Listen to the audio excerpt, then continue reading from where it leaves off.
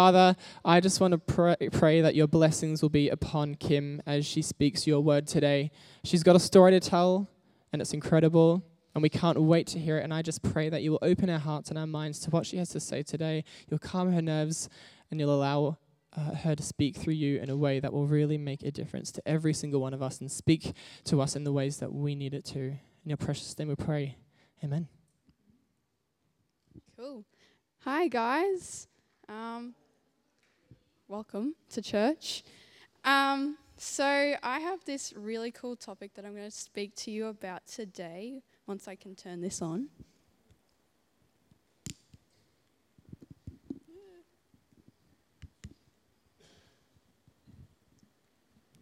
Won't be a moment. Got it. All right. So nice to meet you all.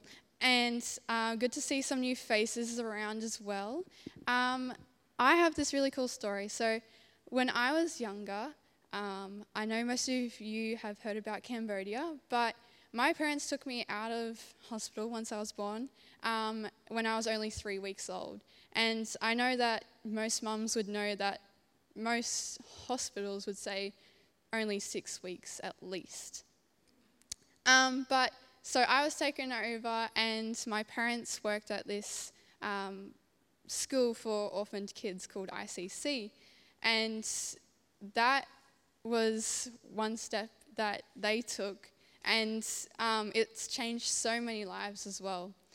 But yeah, there's some photos. There we go. But my parents would get to know these people, and they would hand me over sometimes to the locals there, and I'd probably go missing, or they wouldn't be able to keep an eye view for maybe 2 hours at least. I'd come back eventually.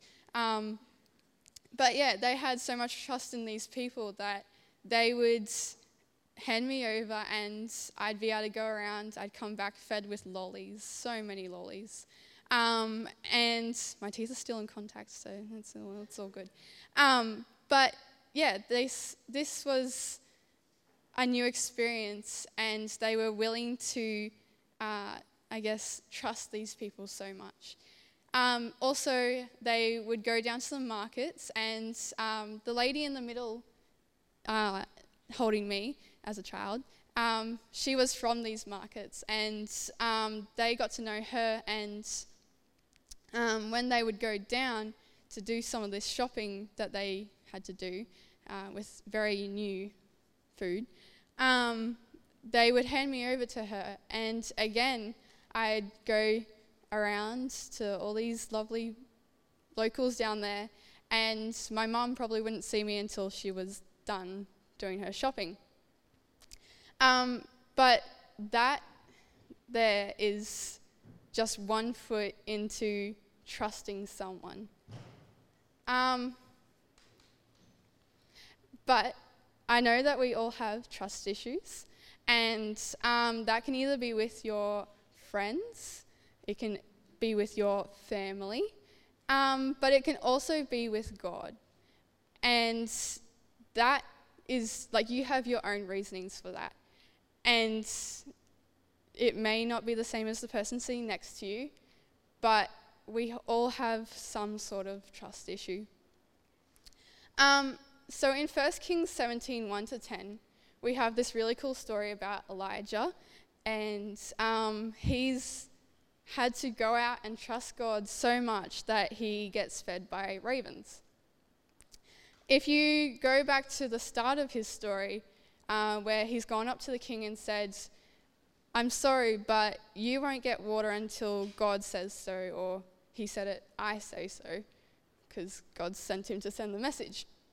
But if you think about it in these days, it's kind of like you walking up to, say, Donald Trump and saying, "I'm sorry, Donald Trump, but your wall that you're thinking of building, you can't do that. That's just not going to be right for any of us, so sorry about that." But then he's turned around and gone, "Well, then I'm just going to blow you up. I'm sorry. Just going to send a missile after you as well, because that's what I can do.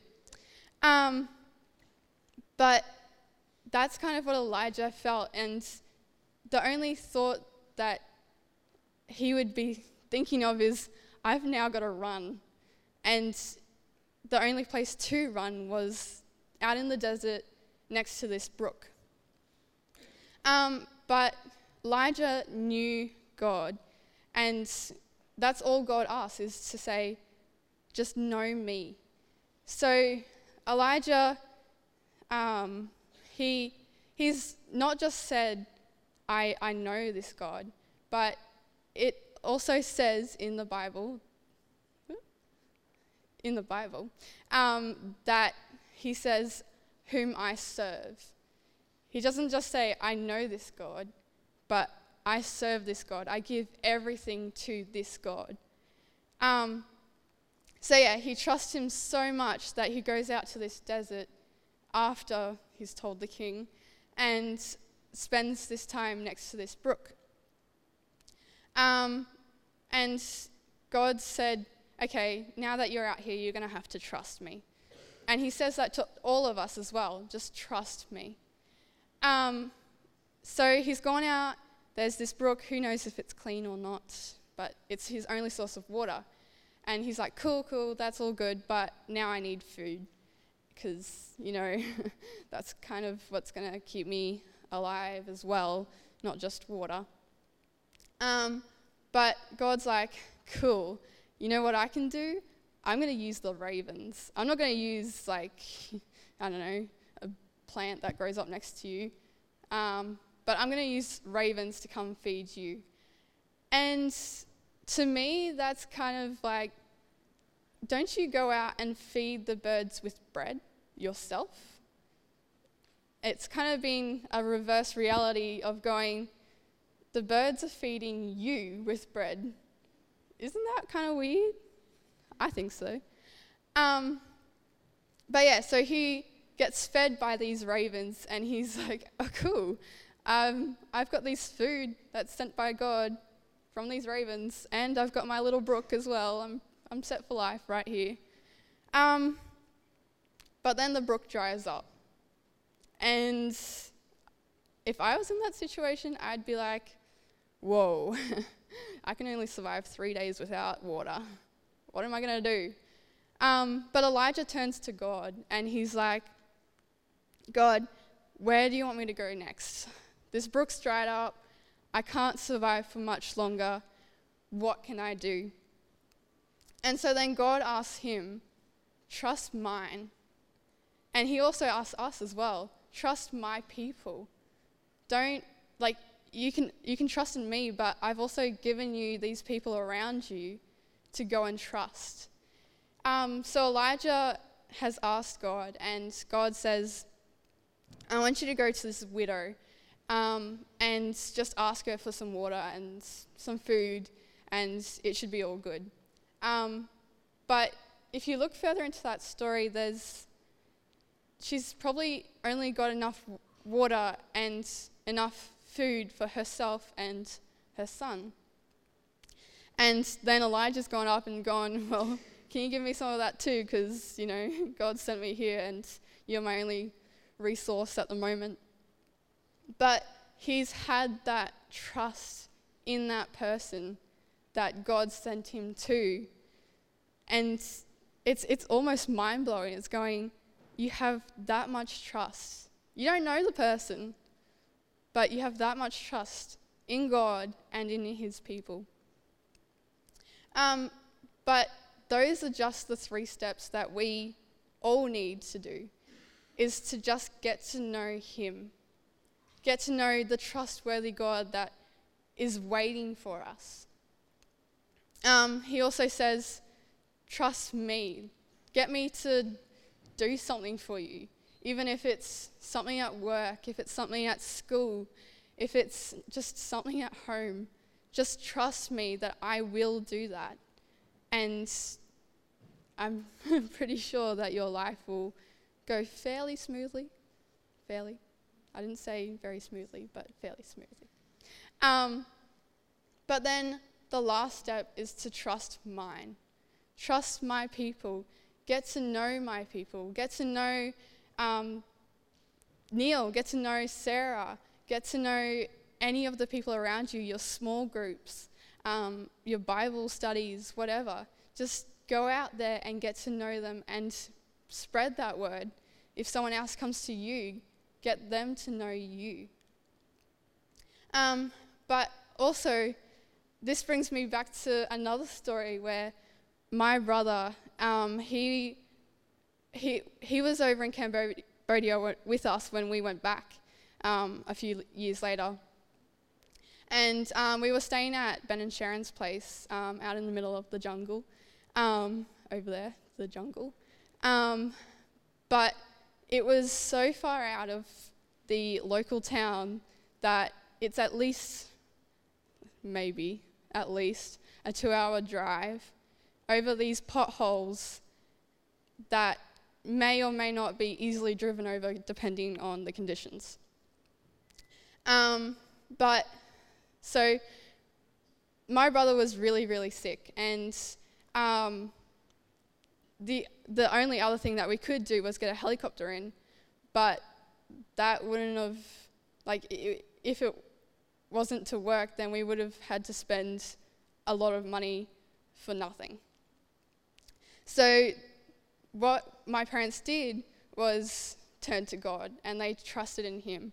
They prayed to him and said, please help our son. Please help him to get better, because we don't know what else we're going to do.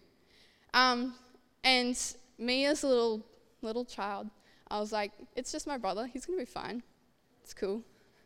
But yeah, and then we went to bed that night, and he was still coughing away, and I was like, cool, he's just got a little bit of milk stuck in his throat. It's all cool. But yeah, little did I know is that my parents were stressing out that my brother could, just cark it at some point if God didn't help him. But yeah, we wake up the next morning and we hear absolute silence. And to most people, it would be a really scary moment of, why is there no sounds coming from outside where that child was coughing last night? But yeah, we went out and we looked down at my brother, and he's smiling. He's all happy. There's no signs of what was there, like that cold or the coughing or anything. He was absolutely fine. And to have had that trust in God and to him to provide for our needs, that was an amazing event that happened. And that's what every one of us needs as well in our lives, is to just know him, just to know that he's there, just to trust him, trust in everything and give him your all, and to know his people around you, that you've got support for that. So that's my message for you today. And thanks for listening to me. But here comes Sarah, and she's amazing too.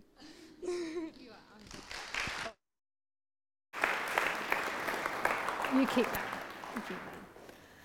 So I just want to advertise that Joe and Angus are going to be running some parenting seminars for us. Just kidding. I think I want to thank Kim. That was awesome. Kim spoke at her chapels this week. She went out of her comfort zone to speak to her peers, to her teachers, and then here again in front of you. And that's pretty awesome. We like a bit of comfort. And I guess too, I want to affirm Angus and Joe, as parents, we try really hard to put everything into our kids and really hope that one day that they'll take on the God that we love and share him too. And so well done to you guys. It's worked, and that's really exciting. And look, I was going to say we're glad that Josh is still in the world too, but he's not in here, but I'll tell him later. We're glad he survived. So know me, trust mine. Well, I want to talk about just for a moment, who is the trust mine? And I want to challenge you to say that I think if you've been kicking around Christianity for any length of time, that it's you. That even if you're sitting here today for the first time and you're thinking, I think there is a God and I've seen him in other people and maybe I'll give him a go, then that's you too. Then you're included in that trust mine. That you are the people, you are the person that God has called to represent him to his world around him. Now, last week, if you weren't here, I want to recap something that Neil said. Last week we put out a challenge, like a mentoring challenge. If you were here, you would have received one of these little slips. Awesome response. It was just amazing to sit there last Saturday afternoon and go, whoa, that's awesome. Wow, that's really cool. You won't have heard back from Neil. I keep hearing myself say and I keep saying to Neil, you say way too much. Don't tell him I said during this. So, we want to talk about these slips again today. Oh, what? I'm nervous. I had a night without Neil. No children were killed in the making of this sermon yesterday. Some may have had tears, so did their mother, but it's all good. Okay. Some of you will have signed up for this and gone now, whoa, I'll put my name down, but I don't actually know how to have a conversation with someone new. Is there a way that we can retract those slips of paper? And I want to give you an opportunity. I want to give you some feedback on what you can do for the first time. If this is something that you're scared, you're like, I want to invest in people. I want to walk up to someone and have the courage to speak to them, but I'm a little nervy. So here's some things. Get to know their names. And I'm all good with going stealth mode to a person that you know that knows them. See the person over there with the red shirt? What's their name? Find it out. Find out someone's name and approach them. Do it that way. Pay a unique compliment. See someone, notice something on their clothes and go, I love the scarf you're wearing today. That's really beautiful. Pay a compliment to someone. Notice people's shoes. People have amazing shoes. Look around you. And it is such an easy way to speak or start a conversation with someone. Look at their shoes. They're so individual. If you want a way to interact with a person that you've never spoken before, compliment their shoes. They're probably paid a lot for them and they're happy to speak about it. Or their wife might have paid a lot for them and they're happy to refer you over to her and you can meet her as well. It's a combination. Ask some questions. Hey, how was your week? Hi. Have you been here before? Sometimes I'm really busy here and I kind of lose track of who's here. I haven't met you before. Hi. Enter their world. If you want to seek to engage with someone who's maybe still at school, make it your business to find out, is there exams coming up soon? Could I be saying, can I pray for you? I hear your exams are coming up soon. Get into where they are. I know my 4 children, being 4 of them, sport is a big thing. I'd have to go and Google it before I made a conversation. Mind you, Cameron Smith, Simo. So if sport is your thing, if sport is, even if it's not your thing, maybe dive into sport. Make that your way, that you can just bridge that gap and intentionally just say hi to the first person. And I know that there's some of you sitting there right now thinking, that's not very sophisticated language. That's actually a bit rehearsed and a bit fake. I don't want to do that. I'm not that.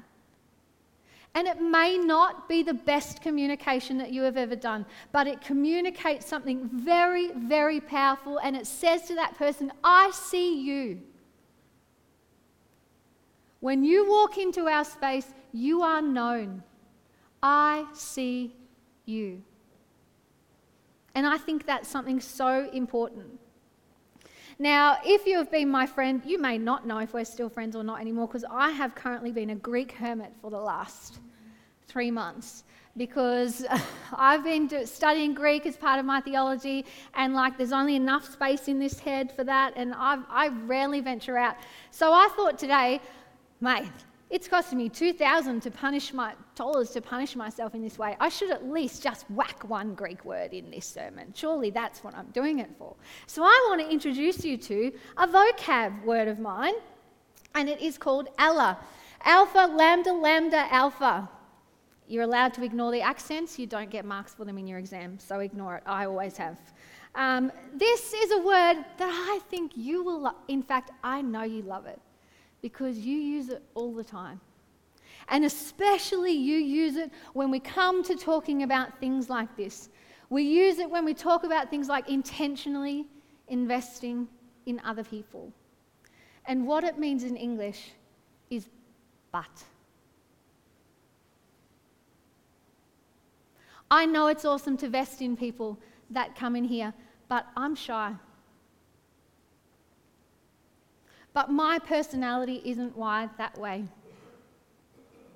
But I'm busy. I work with people all week. I am running on empty. But I don't have what it takes to stand up the front. But I don't have a heart. There's plenty of other people over there, but I don't have it. That is a word that when we're talking about this context, we use all the time. You don't necessarily say it out loud, but we do. We use it all the time. And that's why I think there's something so beautiful about the story that Kim started for us this morning. So if you have your Bible or if you're on your phone, I want you to go to 1 Kings chapter 17, and we'll pick it up at verse 7. So Kim gave us the background story of Elijah. He had a not so nice message to deliver, but because he knew and trusted God, he chose to deliver it anyway. Then was running for his life on the promise that God would look after him, and then he all of a sudden got real thirsty, and he had to go and seek someone else. And there's something so beautiful in this story that is liberating for us, especially us that favour that but word. So let's pick up from verse 7. Sometime later the brook dried up because there had been no rain in the land. Then the word of the Lord came to him, "Go at once to Zarephath in the region of Sidon and stay there. I have directed a widow there to supply you with food." So he went to Zarephath. When he came to the town gate, a widow was there gathering sticks. He called to her and asked, "Would you bring me a little water in a jar so that I may have a drink?" And as she was going to get it, he called, "And bring me, please, a piece of bread." And her reply is, "As surely as the Lord gives, I don't have any bread. I've only a handful of flour in a jar and a little bit of oil in a jug. And I'm gathering a few sticks to take home and make a meal for myself and for my son that we're going to eat, and then we're going to die." This woman is running on empty. She has nothing left to give. She has no resources in her back pocket. There is no magic cupboard that she is going to be able to open up, that she has a storehouse or an overflowingness to give out of. And when she was walking around that yard that morning to collect those sticks, she was not thinking hospitality. She was thinking survival. And I want to say that I reckon there's more than one of you that when you walked through that little hole in the wall into breakfast, your thought today was not hospitality, yours was survival too. And it was for you, one foot in front of the other, with a brave face walking into this space, because you're running on empty. I'm running on empty. We often feel like we have nothing left in the tank to give.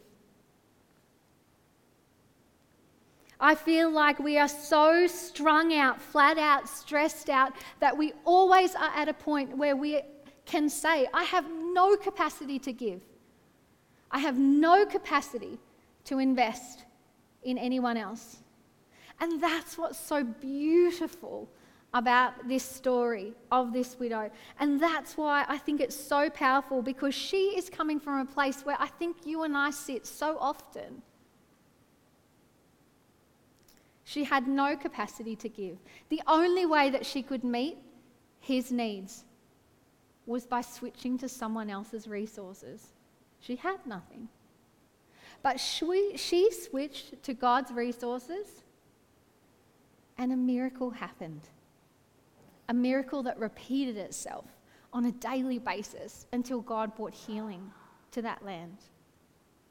A few years ago, Neil decided it would be a great idea to buy a trail bike. And I thought, mate, you can do your learner's permit back then online, so why not?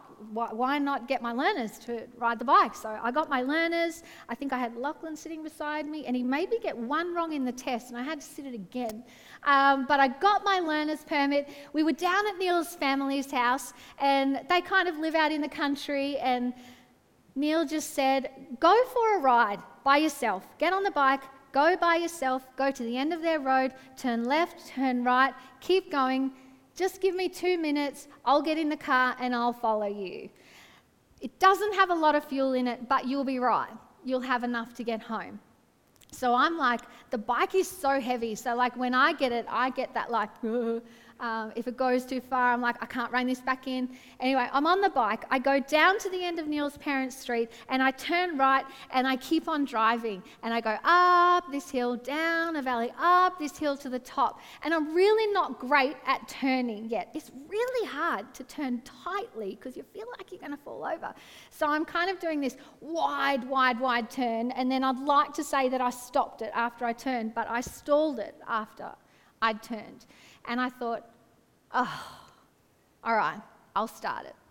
I'll start again. So I start the bike, and the bike wouldn't start.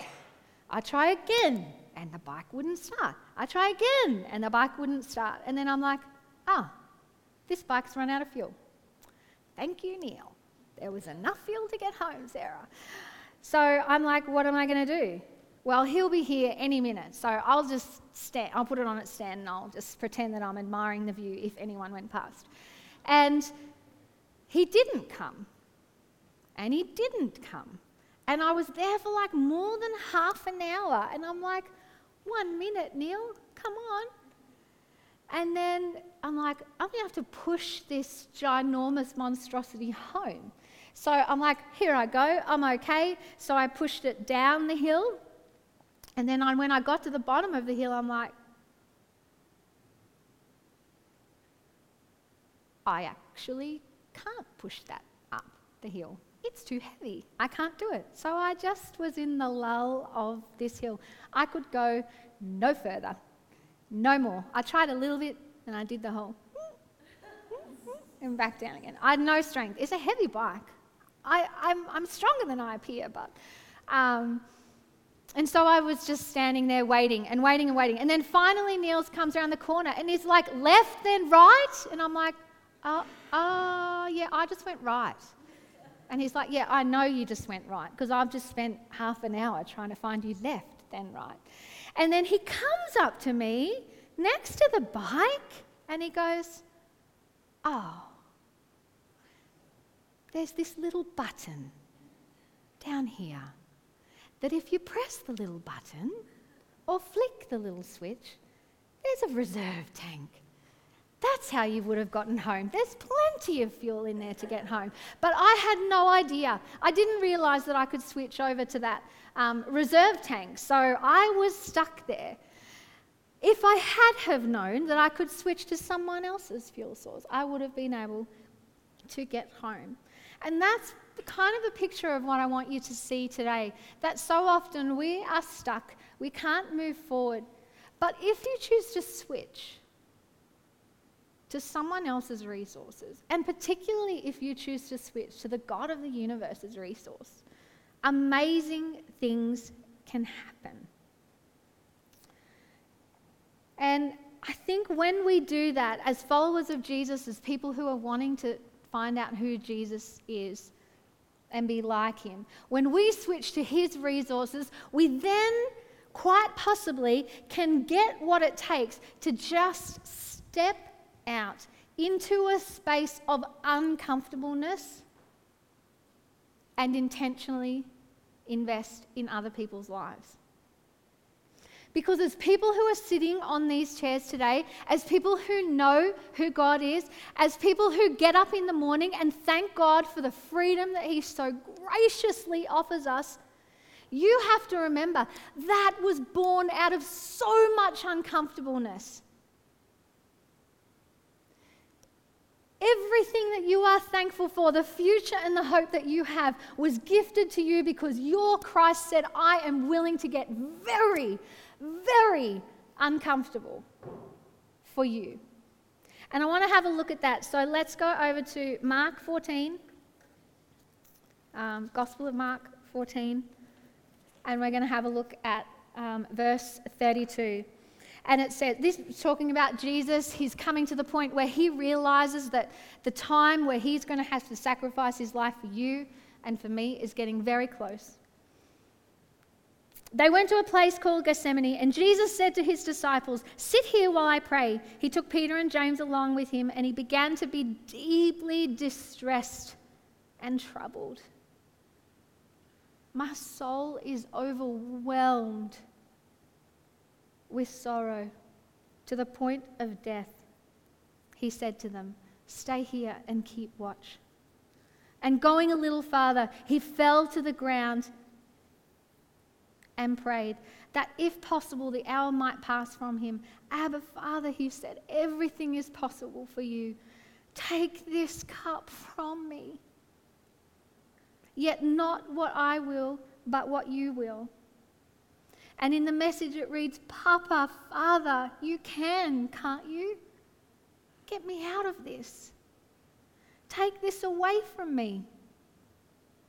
But if it's not what you want, then I'll do what you want." Like the widow, this is a picture of a person that says, I don't have the strength to do this. Man, I feel like I have nothing left to give in this moment. I am done. I have nothing to offer. But because he went through that, because he stepped and willing to stay in a place of extreme uncomfort, like nothing you and I will ever know, we get to have a future. And we get to have a hope. And it's a future that is worth talking about. It's a future and a joy that's coming that is worth sharing and shouting about. But if we try and forever to do it on our own reserves, we'll always run dry. Life is too hard. And I believe that Satan wants you and I to feel so stressed out, so at the end of your tether, that we don't say anything, that we don't go into the place of uncomfortable for him. But I truly believe that that is what God is calling us to do. We have something so precious, so remarkable, that if we could just switch tanks and go, not my personality, God's personality, not my shyness, what he's got to offer, not my joy that I'm sharing, because frankly, I left mine 2 months back. I'm not drawing on that. I'm drawing on the joy that God has. When I see that person, I see no value to them. I don't see any value to anyone, but I'm drawing on God's value to that person. And I'm going to intentionally invest in their lives because he died for them the same as he died for me. And I'm so grateful. We just need to be able to switch tanks. And when you live a life where you are uncomfortable, where you are willing to position yourself with God's power, God's resources in uncomfortable, I am happy to back it. I guarantee you, you will see a God like you have never experienced in your life. You will see his power at work that will blow your mind. When you step into uncomfortable with God, crazy town good stuff happens. And it's exciting, and it's energizing. And I really want you guys to share that. You will not know everyone here at Refresh within 2 weeks' time of going, yeah, I'm going to intentionally share that. But if we work as a team, if we work as a full church that is willing to get uncomfortable so that other people can know God and can learn to trust God, then this place will be amazing. And everyone will feel like, I've been noticed. I'm known. And that's what makes the difference in people's lives. When you and I live beyond our personal limitations, that's when we see God at work in a mighty and super, super powerful way. And I just want to challenge you this week, in the weeks to come, to go, every time you feel that moment of, I'm done, I'm empty, switch tanks. And I heard a sermon once of a man, and he sang a song. It was years ago. It was Whitney Phipps, I think it was, that sang. And I'll never forget the song. He said, if you don't have a willing heart for me, ask me to give you one. If you can't seem to make that start, trust in me. I'll do it for you. If you just feel like, God, I just can't even get to the point where I can physically switch from me to switch from you, ask him to do it for you. Ask him for his help. And I just think then you just get an absolute full, I'll take the works burger of Jesus, because this is what it feels like to be stepping out in faith with him, to be in love with him, and to be sharing with him. One line I heard at the beginning of this year is that us in 2018, the drug of choice, our drug of choice, is comfort. We live for it. We waste our money on it. We waste our time on it. We crave it. We sometimes walk over people to get it. Comfort is what we seek. And I want to challenge you as a church to go, no, I'm going to buck what people think, and I am going to walk holding Christ's hand into uncomfortable for the sake of the people that are around me. And I'm going to find some friends, I'm going to gather it, and we are going to live in uncomfortable, and man, are we going to have a great time with Christ in that space. Let me pray for you. Father God, we want to humbly come to you this morning and say, this life is really hard.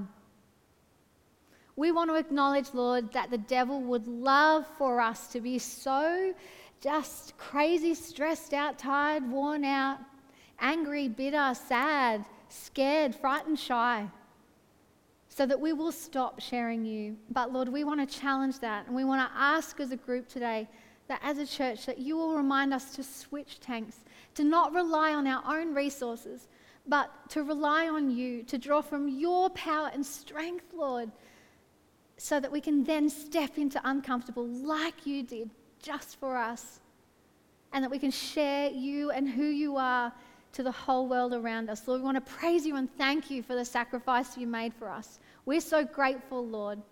Help it to inspire us to step out, to share and invest in the people around us. We love you so much, God, and we long for a day where the hurt and pain of this world will be over.